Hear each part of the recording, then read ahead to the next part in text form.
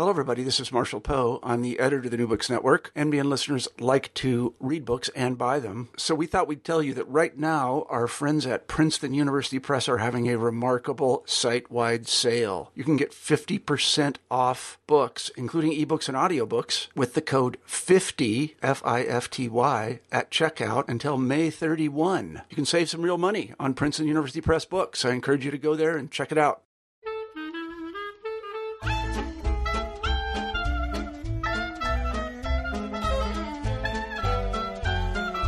Welcome to New Books in Children's and Family Literature.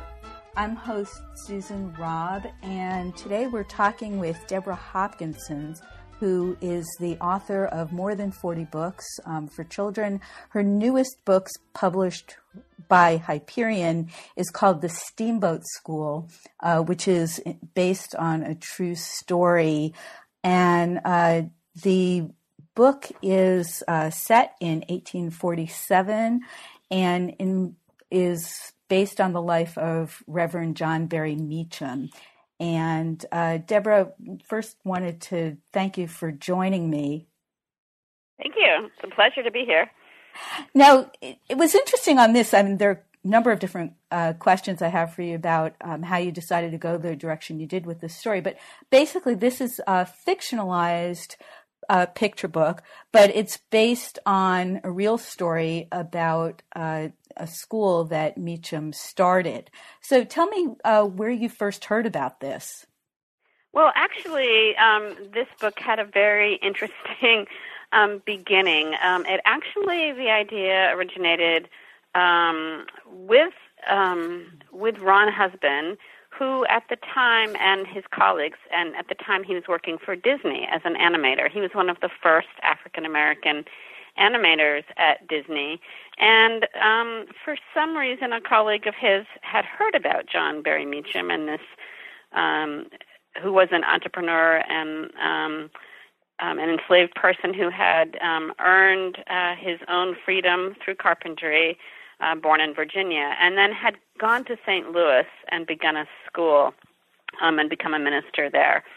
And so I was actually asked to take on the project to help write the story, to go with these amazing illustrations that Ron Husband, who's a legend in his own right, has done for the book. So it was interesting. With Meacham, one of the things that I noticed was, he was born into slavery, right, in the late 1700s, and then he went on. He really had an impact in the education area, but also as a minister. Yes, he was born in 1789 in Virginia, and then was really an unusual man. He was very interested in education, and the Tallow Candle School that he started is one of, if not the first schools for both freedmen at the time and enslaved people. And he was also very entrepreneurial, so he was known as someone who would actually purchase enslaved people and have them and train them in his. I think he was a carpenter and also had some other sort of businesses, and then he would then let them earn their freedom and go ahead and pay him back that way. So he was someone who really believed in education, and he actually died before the Civil War in 1854, although his widow, Mary, was arrested for hiding runaway slaves.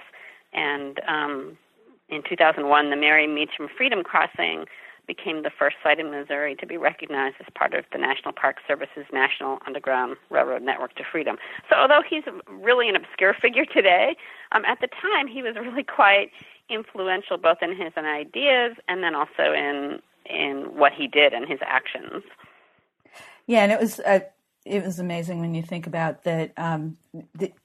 what struck me, among other things, was, he first purchased his own freedom, then he purchased his father's, then his wife's. So it was all sort of part of a forward motion thing, which is exemplified in a way in what he did with the school. So the idea of, all right, if the Tallow Candle School is not going to work because people couldn't come there, then he was just going to take a school someplace where he could run a school. So talk to me about the Steamboat School.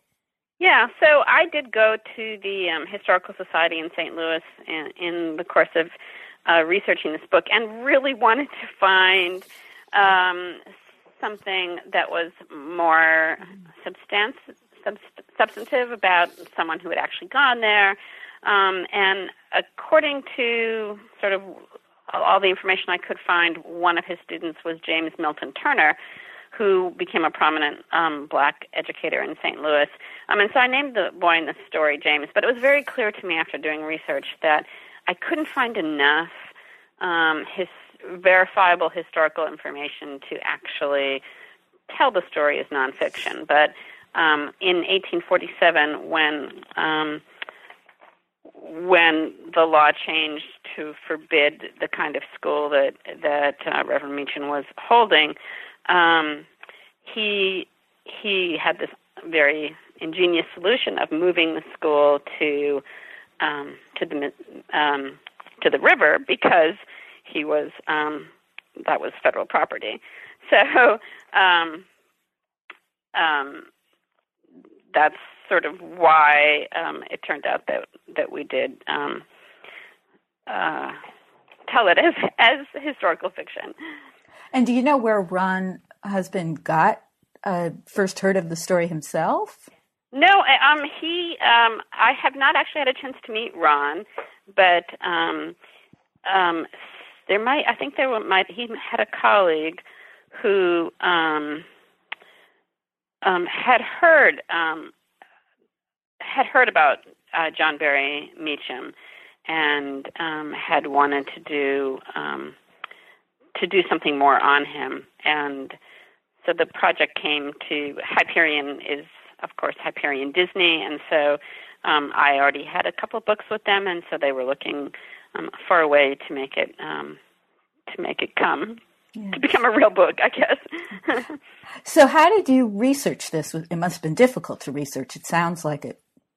It was, and it was a little disappointing to go and not be able to find really what I wanted. There was a scholar, there is a photo of him, an illustration, I should say, from the State Historical Society of Missouri. And I also was able to find something that he had written, which was an address to all the colored citizens of the United States that John Barry Meacham had actually written at the time. But there is a Wikipedia entry on him, and a couple of scholars who have studied him. But really, when you're writing nonfiction, and I do write nonfiction as well as fiction, you really need to have more evidence. So we really did. We included everything that we could in the note, but then the story itself and the characters and all the dialogue is made up. Oh, did you find out anything about the Steamboat School itself? I mean, do you know I if they? I was not able to find anything more than sort of what was sort of passed down. He did talk a little bit in this address, which was part of a conference, I believe, and he did talk about his background there. So this was a pamphlet, I believe, that he had written, and he does talk about his background there, about being a carpenter and a cooper, and purchasing his wife, and when he started to preach. But very little is known. So it's very important to me when I do talk to students in schools to be really clear when we're talking about historical fiction as opposed to nonfiction.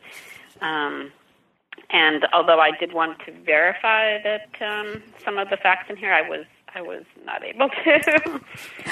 So I was going to ask you about some of that, because obviously when you come into a book and you've written on many, many topics, including the Titanic, one of my favorites from a long time ago was Clara and the Sweet Freedom Quilt, and you've also written on many different topic areas. So tell me, when you look at a book, do you come into it knowing whether it's going to head into historical fiction or be historical, or does that come later in your research? I think it really depends on the genre. So I do, for instance, a book like Titanic, or my most recent nonfiction book for older readers, which is called Dive, which is about submarines in World War II. It was clearly proposed as a longer work of nonfiction. I think the more difficult areas are areas in picture books where you have a very compressed dramatic arc. So recently, last year, I published a book called Beatrix Potter and the Unfortunate Tale of a Borrowed Guinea Pig.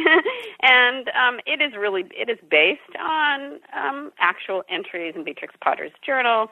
But like Steamboat School, in order to make it appealing to a young audience, it is fictionalized and does have an author's note that explains the difference between fiction and nonfiction. And many times to answer your question, I will start out hoping to make a nonfiction book, and an editor will invariably say, there's just not enough story there.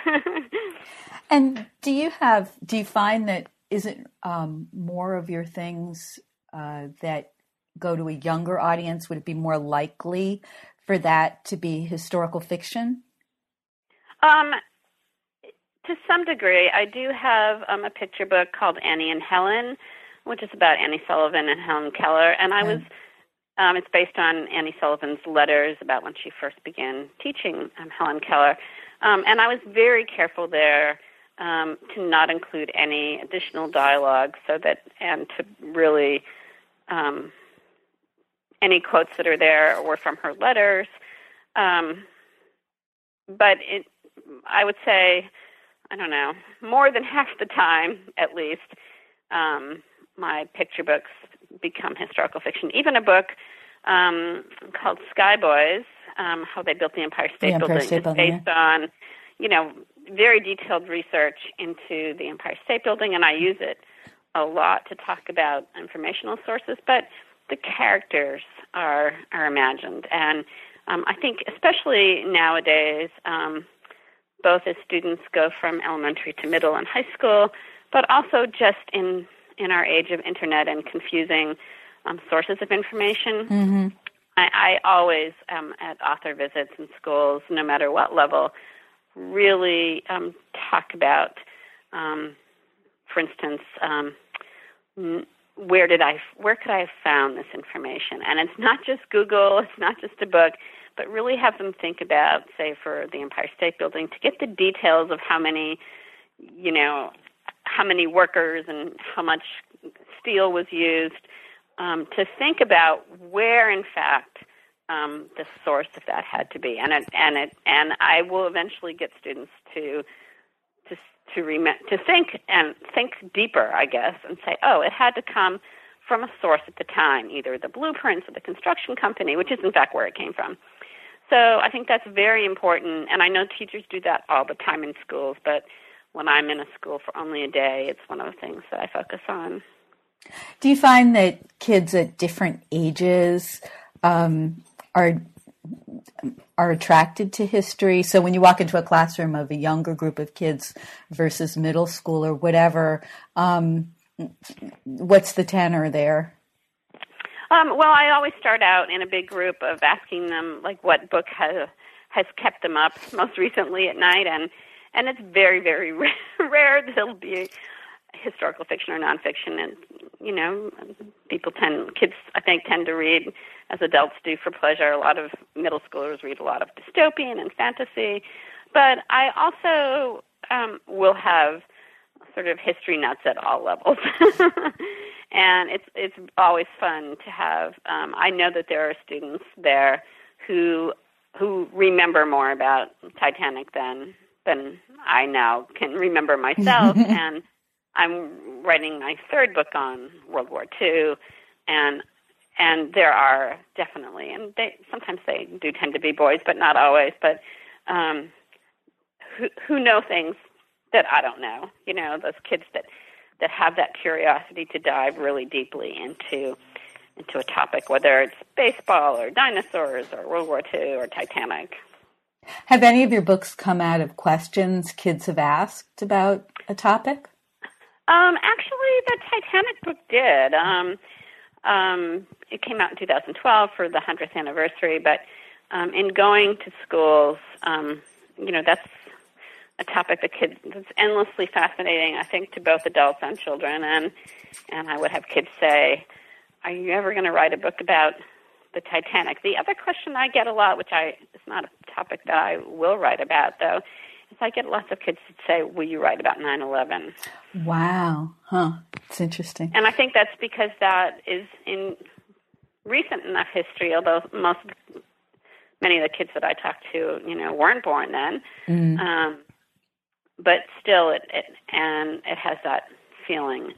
I have written one picture book about World War I, but World War II seems to be a topic also of great interest from elementary through middle school, I think.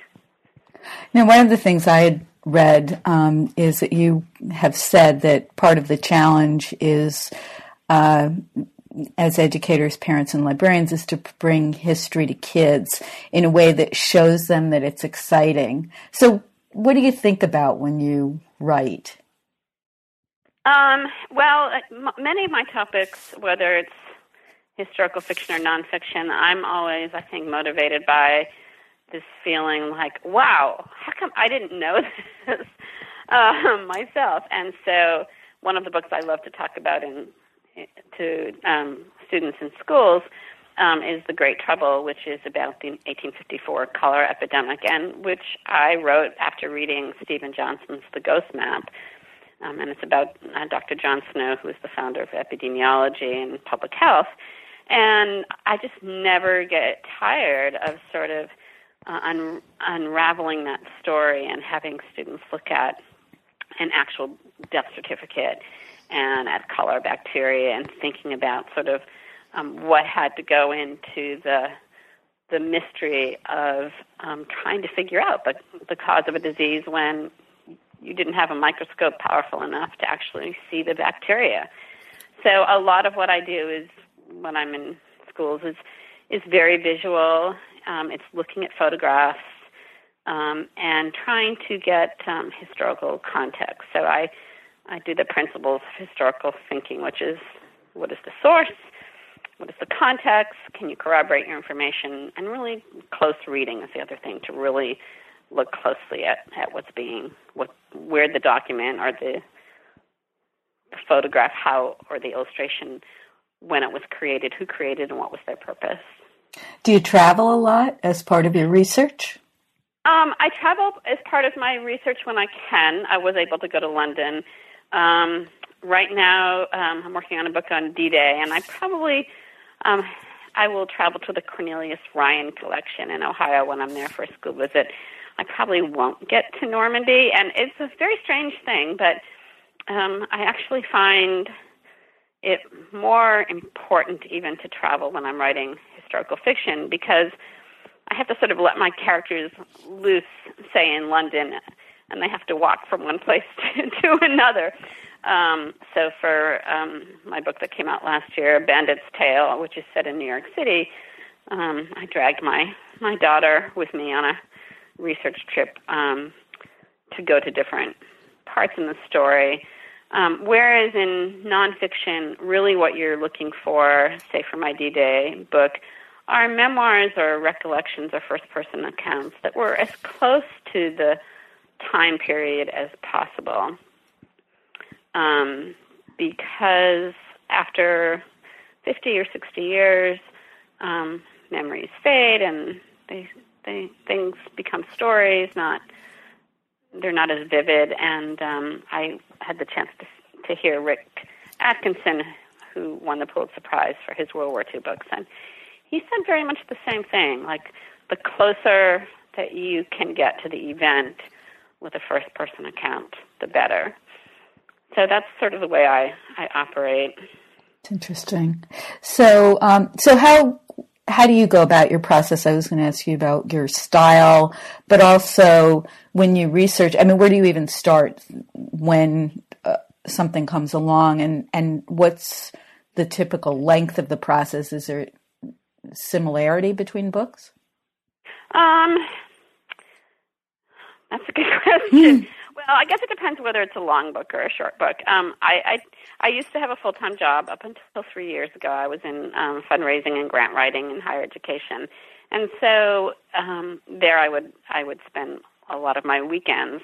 So I tend not to think of projects in terms of months or weeks, but more in terms of like hours. So, for instance, Dive. What I will do, which was nonfiction about the war in the Pacific after World War II, after Pearl Harbor, and stories of submarines. I basically get as many books as I can, start reading about it and researching, and then I really try to select.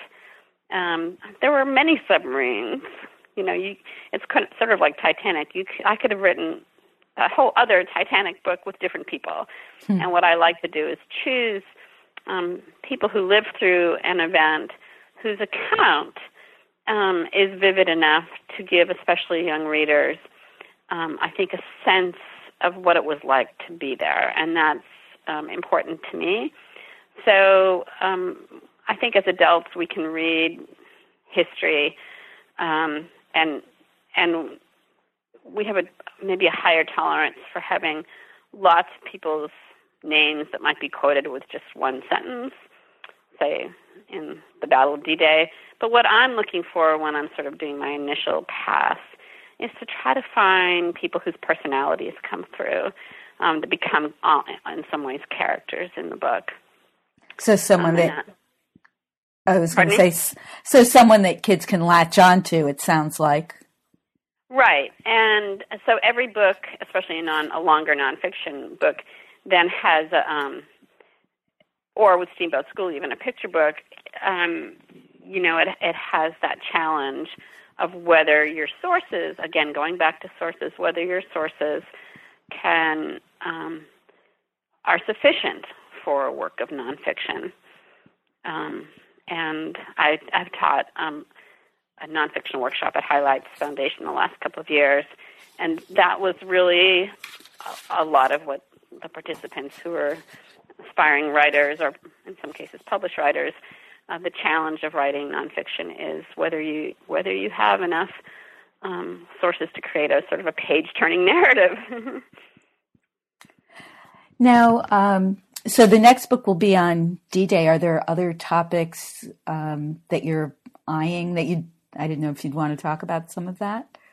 Well, I have 2 spring picture books that are totally different. One is called A Letter to My Teacher, illustrated by Nancy Carpenter, which is contemporary, just about the relationship between a second grader and her teacher.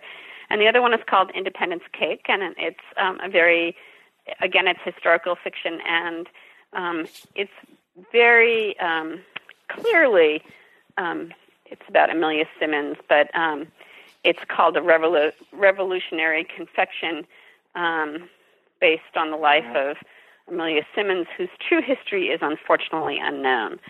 So again, there I wanted to play really with the fact that we don't know much about her, and to really introduce that idea that I am making up a story here. So, we'll hope that people look for those books. So, and the D-Day title book is what? It's called D-Day, The Invasion That Changed History, and that should be out in fall 2018. Great. Well, Deborah, thank you for talking to me. Deborah Hopkinson is the author of more than 40 books for children. She's won many awards for her books, and her newest book is called The Steamboat School. It's published by Hyperion, and the illustrator for the book is Ron Husband. Deborah, thanks so much for talking with me. Thanks again, Susan.